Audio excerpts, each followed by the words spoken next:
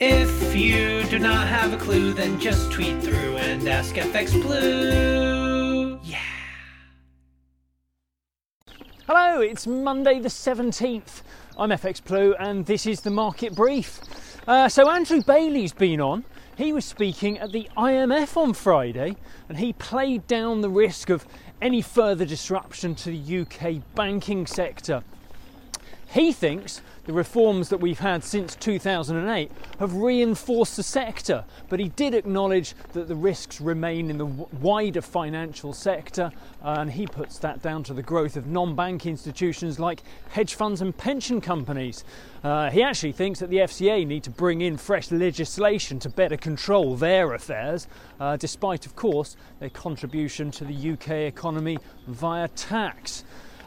We have March inflation data due out this week. The forecast put the headline number just into single figures, but it could therefore easily stay at 10%. Core inflation is looking more promising. That should drop to 6%, down from 6.2% in February. Over in the US, Yellen's been on. She believes that the banks will become a little more cautious in their lending policies as the market uncertainty remains. This would deliver a little unexpected benefit to the Fed by restricting the capital in the system. That means that the banks would actually artificially tighten monetary policy, so every little helps. The Fed is still widely expected to deliver a 25 basis point rate hike at their May meeting before Powell is likely to confirm they'll press pause on the rate tightening cycle.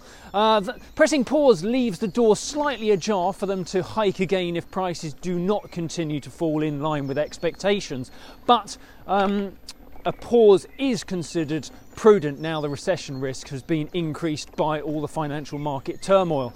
A lot will depend on non-farm payrolls in April though, because another big drop in the jobs number may see the Fed pause immediately at the meeting in May.